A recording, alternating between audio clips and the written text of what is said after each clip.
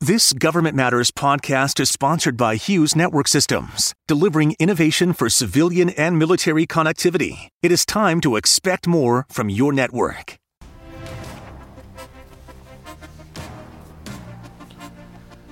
The Navy's new shipbuilding plan steps back a bit from the force's 355-ship fleet strategy. The new plan calls for anywhere from 320 to about 370 manned ships. Bryan Clark, senior fellow at the Hudson Institute. He's former special assistant to the Chief of Naval Operations and former director of the CNO's Commanders Action Group. Bryan, welcome. Thanks for coming on the program. More numbers floating around here than I ever anticipated regarding the Navy fleet. What do you see in the new shipbuilding strategy? Well, thanks for having me on, Francis. It's great having these talks over the years. Today, the Navy's strategy has changed once again to drive down to a lower number of ships overall, it seems, but with a very wide target, as you noted.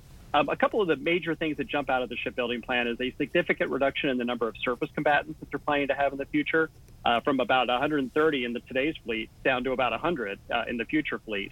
Also, they're going to keep the number of submarines rising over the course of the next 20 to 30 years. So going from about 55 ships today up to about 66 ships out in the future. So they're going to prioritize undersea as an element of their new strategy. Carriers actually fared okay with the number being between 9 and 11, which today the number is 10. And if you count the Ford when it's finally going to deploy, then we can get back up to 11. So that number is about the same. So it seems like the strategy of the Navy is to stick with the kind of the platforms that got them here, the carriers and the submarines, and then use the surface combatants to support them. And then the other elements of the fleet, the unmanned part of the fleet, will grow to try to improve the ability of the fleet to get the persistence and the coverage that it would otherwise have had with manned platforms. There's a chicken and egg problem here, though, Bryan, and actually it goes three ways. Instead of just chicken and egg, we have some other factor we have to figure out how to throw in there, because we have this shipbuilding strategy that is now different, I think, than both what Congress has indicated is willing to fund and the national defense strategy. How does one reconcile all three of those things to figure out, as you said, we've changed it again? Right. And so what's interesting is there really is no strategy to back up this change in the overall force architecture. So we did the Battle Force 2045, or the Future Naval Force Structure Study last year. We did that based on a certain assumption about the national defense strategy being in place and a way of warfighting that was going to focus on deterring China through denial, essentially. This new shipbuilding plan and the reduction of numbers doesn't seem to align with that approach because you are reducing the number of surface combatants significantly and the number of unmanned platforms from what we had in that previous plan from last year. So it's unclear what the strategy is. This fleet is probably not going to be able to support the national defense strategy as written today. So the new national defense strategy will have to somehow provide an articulation of how this fleet's going to operate. And it seems like a lot of what they're going to focus on is using undersea in order to create uncertainty for China as a way of deterring China, rather than showing China the ability to defeat them outright. So it seems like it's a shift from a more kind of hard attrition-focused strategy, if you will, down to something that's focused more on creating uncertainty and impacting Chinese decision-making. One of the things that I love about having you on this program is you take me where I want to go before I can even ask you to take me there. What does this say then about what we can expect to see in a Biden administration national defense strategy? Yeah, so I think you're going to see some of this, I don't want to say reverse engineering to support the force structure that they can afford, but by establishing the top line where they've essentially set a limit on how big the military can be. And even with the Navy getting a larger share of the overall budget, you can see the Navy is still going to shrink relative to where it was expecting to be and even where it is today in some ways. So the strategy is going to have to back up that and support it by articulating a way of fighting that's going to be more focused on creating this level of uncertainty and confusion and complexity for an opponent like China, and maybe not creating the ability to defeat them in a hardcore attrition battle, but instead creating enough of a threat or enough of a roadblock, that, if you will, that the Chinese will be dissuaded from initiating an act of aggression. So it's going to be a little bit more of a whole of government approach, perhaps, to create this uncertainty and threat for China, rather than strictly a military approach like the national defense strategy of the Trump administration did. Megan Eckstein in Defense News writes this: those 321 to 372 manned ships would be supplemented by a yet-to-be-determined number of unmanned surface and underwater vessels, between 77 and 140. As a result, the Navy's total fleet could range from 398 manned and unmanned to 512. The chicken and egg and some other thing analogy that I used a moment ago, though, leads with the money, it strikes me. You've always told me to watch the money. And the CNO said this week: based on the top line that we have, we can afford a Navy of about 300 ships. Is all of this discussion moot right now, Brian, at the budget levels that we're at today? Yeah, some of this discussion is moot. So I think the shipbuilding plan has in there a little nugget that says the Navy is going to constrain the size of the fleet to align with what it can sustain down the road into the future, which means operations and support funding is going to be a constraint on the fleet design, which is something that we've been pushing for over at Hudson for a while, which means you're going to constrain yourself to about 300 and 320 ships because of the need to pay for the manpower, the maintenance, the fuel, all those things that go along with keeping a fleet operating. So I think on the manned side, we're going to have that hard constraint. Then that opens up the potential for maybe on the unmanned side, the Navy can increase its capacity and make up for some of that shortfall on the manned side by using unmanned platforms to get the coverage, to get the persistence, or to get the reach that they would have otherwise gotten by building new platforms or building more of the existing platforms. Bryan Clark, thanks very much as always. Great to have you back on the program. Thank you, Francis. Great to see you. Coming next, the Defense Department asks the wrong question about climate. Straight ahead on Government Matters, asking the right question to get the right answer. You're watching WJLA 24/7 News.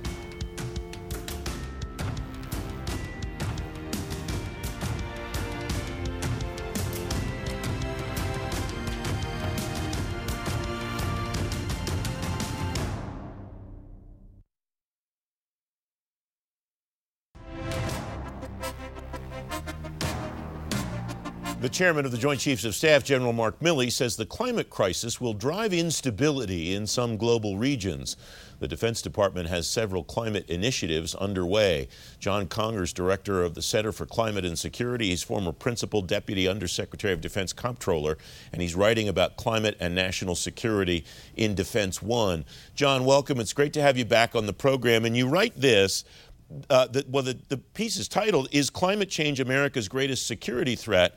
And you write that asking that may not be the right question. What is the right question to ask, John? The right question is, how does climate change affect all of the threats that we are already worried about, all the traditional threats, whether it's Russia or China or instability around the world? How does climate change influence and affect those things? That's the right question, because it's not an or, it's an and that we have to be thinking about, how they interact together. So all of the things, it strikes me that, and I'm not picking on the Pentagon, but a lot of folks are thinking about climate as another thing, and it sounds like you're arguing it's not another thing, it impacts all of the things that we're already thinking about and working toward. Am I hearing you right? Absolutely. Yes. Mission assurance has been something that the Pentagon's cared about for a long time. Indications and warning are things, and intelligence is stuff that the Pentagon's cared about for a long time. And climate change is one of the inputs to all of that. And so you think about it in terms of this. If Russia or China is the opponent on the other side of the chessboard, climate change is changing the chessboard in the middle of the game. And so wouldn't you want to know what squares are moving around or going to disappear in the middle of the game? Well, of course you would, because that affects how you plan, how you strategize. And if you understand it and your opponent doesn't, that gives you an advantage just the same way it gives them an advantage if they understand it and you don't. So the next extrapolation of that, then, it strikes me, is that understanding how it's also affecting whoever the adversary is, whoever it is that's on the other side of the chessboard, right? Absolutely. So think about the Arctic for a second. The Arctic ice is melting. It's creating a whole new navigable ocean. Russia's moving forces north. They are reinforcing bases along their north coast. They are thinking about this a lot. And so if we're not thinking about it, they have an advantage, and they're certainly acting to respond to the new environment. Does one think about climate change the same in every environment? I'm not sure that there is a one-size-fits-all here, John. So how does, if one does not, how does one go about thinking about climate and analyzing the impacts of climate in each individual circumstance? Well, and that's what makes it so complicated, right? So if you're in the Middle East, you're going to be thinking about climate one way. If you're in the Arctic, you're going to think about it differently. Sometimes it affects the missions that you're going to have to perform. Sometimes if you're at a base on the South Atlantic coast, you're worried about increased hurricane activity, or at least stronger hurricanes, more precipitation. You have to think through the things in the lens of your current job. Because it's just got to fold right in. It's not a separate thing. It's not somebody else's job. It's part of your job. So the hurricane example is interesting. Was speaking about hurricanes this weekend and the fact that in South Florida, no hurricanes last year because a lot of the climate shift resulted in that in those storms hitting in the Gulf. And so climate change isn't, it seems to me, an either or. It's a what if. Predicting where these things shift and how they shift is part of the challenge here, isn't it?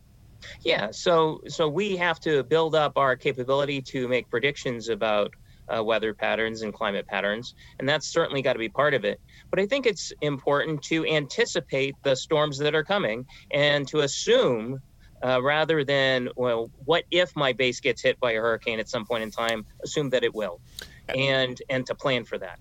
You write in this piece about some of the damage that was done, particularly to Tyndall a couple of years ago, and you point out that there was more damage there than any enemy has inflicted on the United States probably ever. You can make arguments about Pearl Harbor, but still. Fair point. Excuse me, and that's a terrible recollection on my part. But certainly since World War II, this is significant now, isn't it? Much more so than maybe it was even 5 or 10 years ago. Well, and so there's always been hurricanes, and people will argue that, and that's true. But there's more precipitation, there's more water in each one, they're more severe. And so we have to assume that the damage is going to occur. But the thing is, worrying about adversaries is important. Worrying about Mother Nature is also important. And when, in the course of a year, you get $5 billion, $10 billion worth of bills from hurricane impacts and infrastructure that has to be rebuilt, you can't ignore that. And you're going to have to start thinking about that resilience piece as well. How do you reduce the future bill? How do you reduce the future impact when the storms are coming? Less than a minute left, John. What to do about that? How does one, or how should a group of people, the Pentagon, I suppose, analyze that? Well, you have to start taking it into account. So you have to start thinking about resilience in everything you build. This is every future. It's not a resilience project. It is every piece of infrastructure you build has to be built to be resilient. You have to start worrying about the new environment you're going to live in, whether it's the heat waves out west and wildfires, or the new ocean you're going to patrol in the Arctic, or new dynamics in South Asia where, India controls all of Pakistan's fresh water. This is going to affect every piece of the puzzle. And so you have to start thinking and planning for it, or you're going to get caught by surprise. John Conger, thanks very much as always. It's been a pleasure. Up next, the Pentagon's latest bug problem isn't cicada brood X. Straight ahead on Government Matters, the Army welcomes hundreds of bugs with open arms. We archive every episode of Government Matters at govmatters.tv. I'll be right back.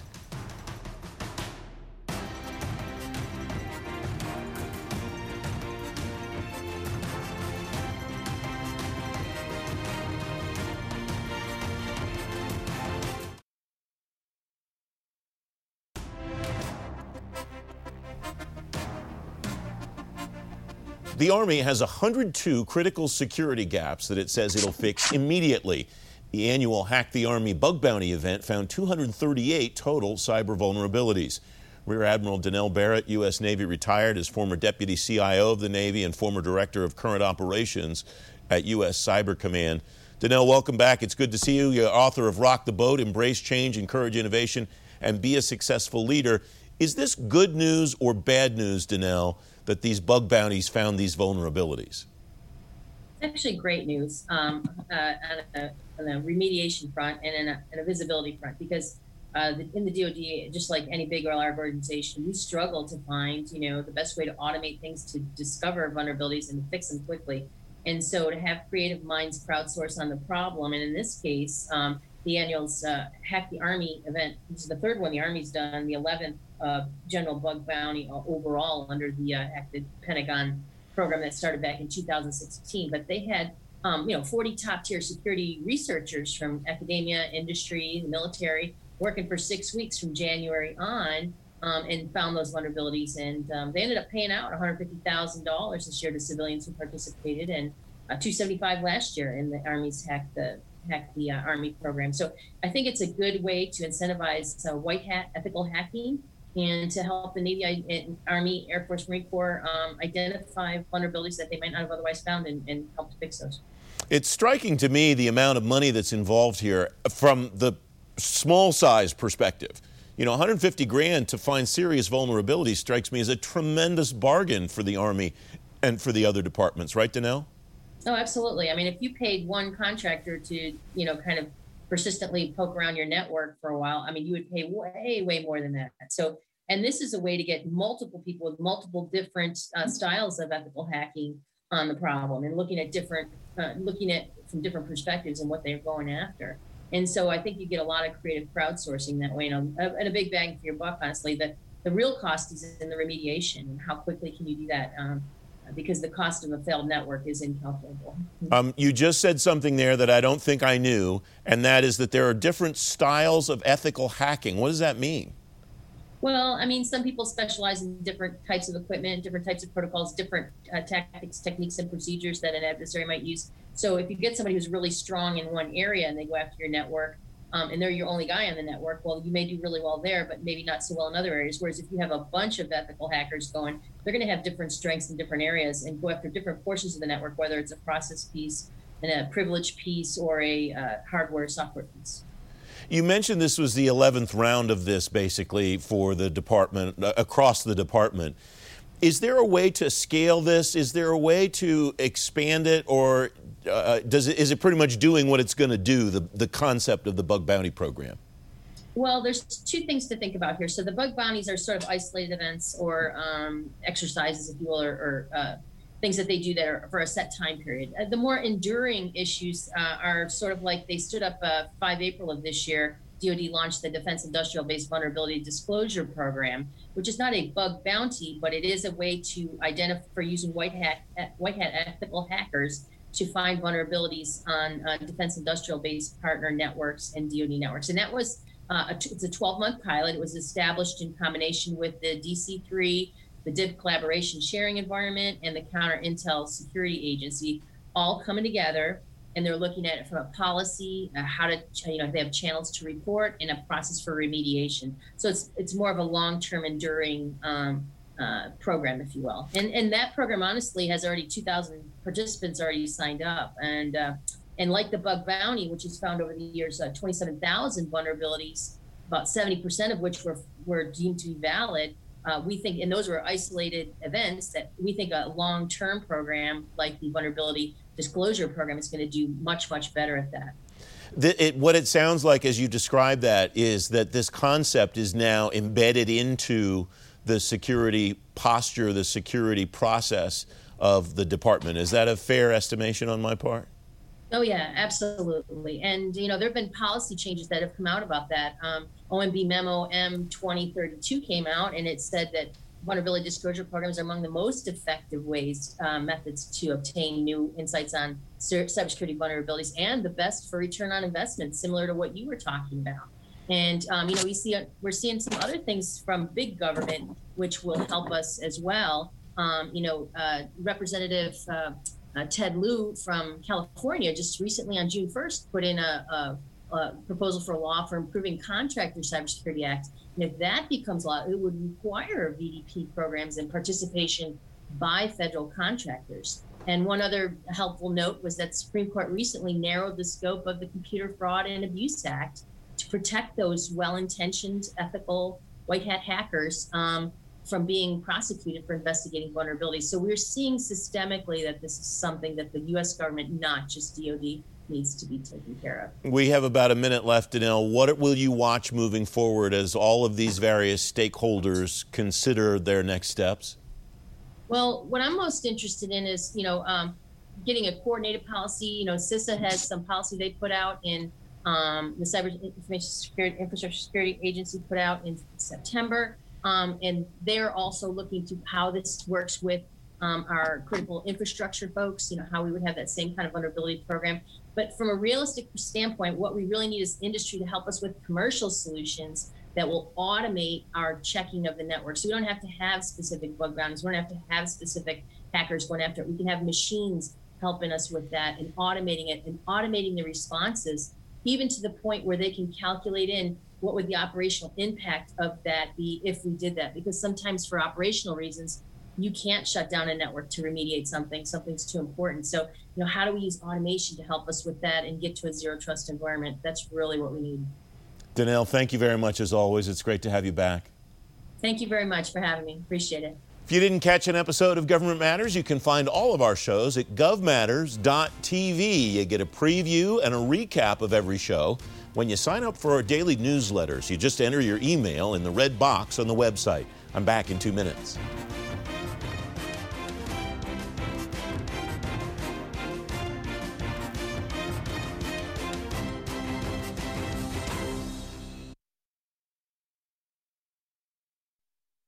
That's the latest from Washington. Join me weeknights at 8 and 11 on WJLA 24/7 News and Sunday mornings at 10:30 on 7 News to stay plugged in on issues that matter to the business of government. Thanks for watching. I'm Francis Rose.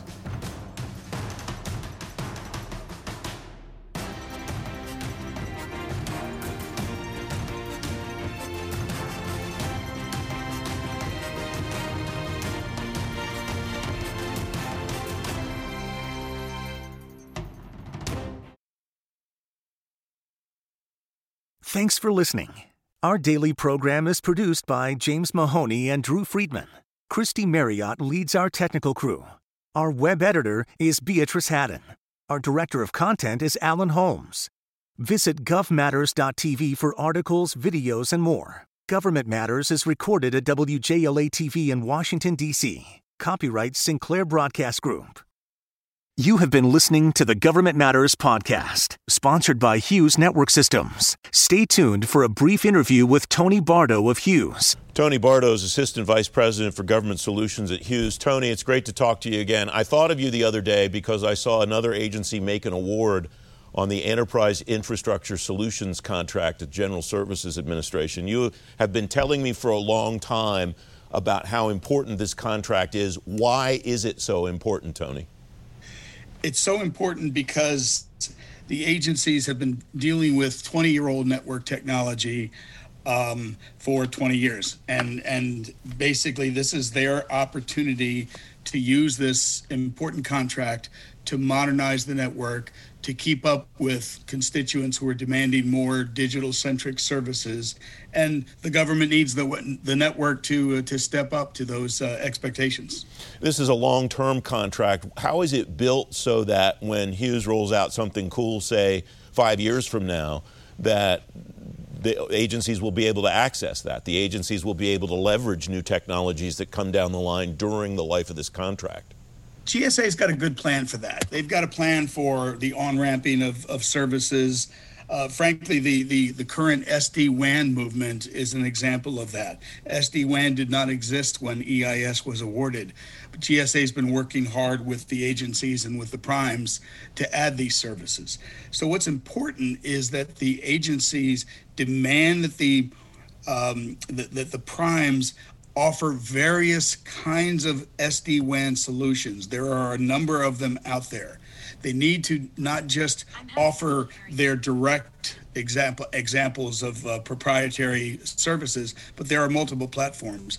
Agencies should really meet with the primes and say, here's what I want. Here's where I want to go over the next 10 to 15 years. Time is of the essence, it strikes me, Tony, because there's a countdown clock going here for agencies to get these contracts awarded. If you're just starting this process at the beginning, first of all, shame on you, I guess. But secondly, what's the role of the vendor to help an agency move the ball? Well, I think the idea here is to, if you haven't gotten started yet, make sure you're asking the right questions of industry, that you're asking for the right kind of services. If you're still stuck on an RFP or a format that asks for older technology.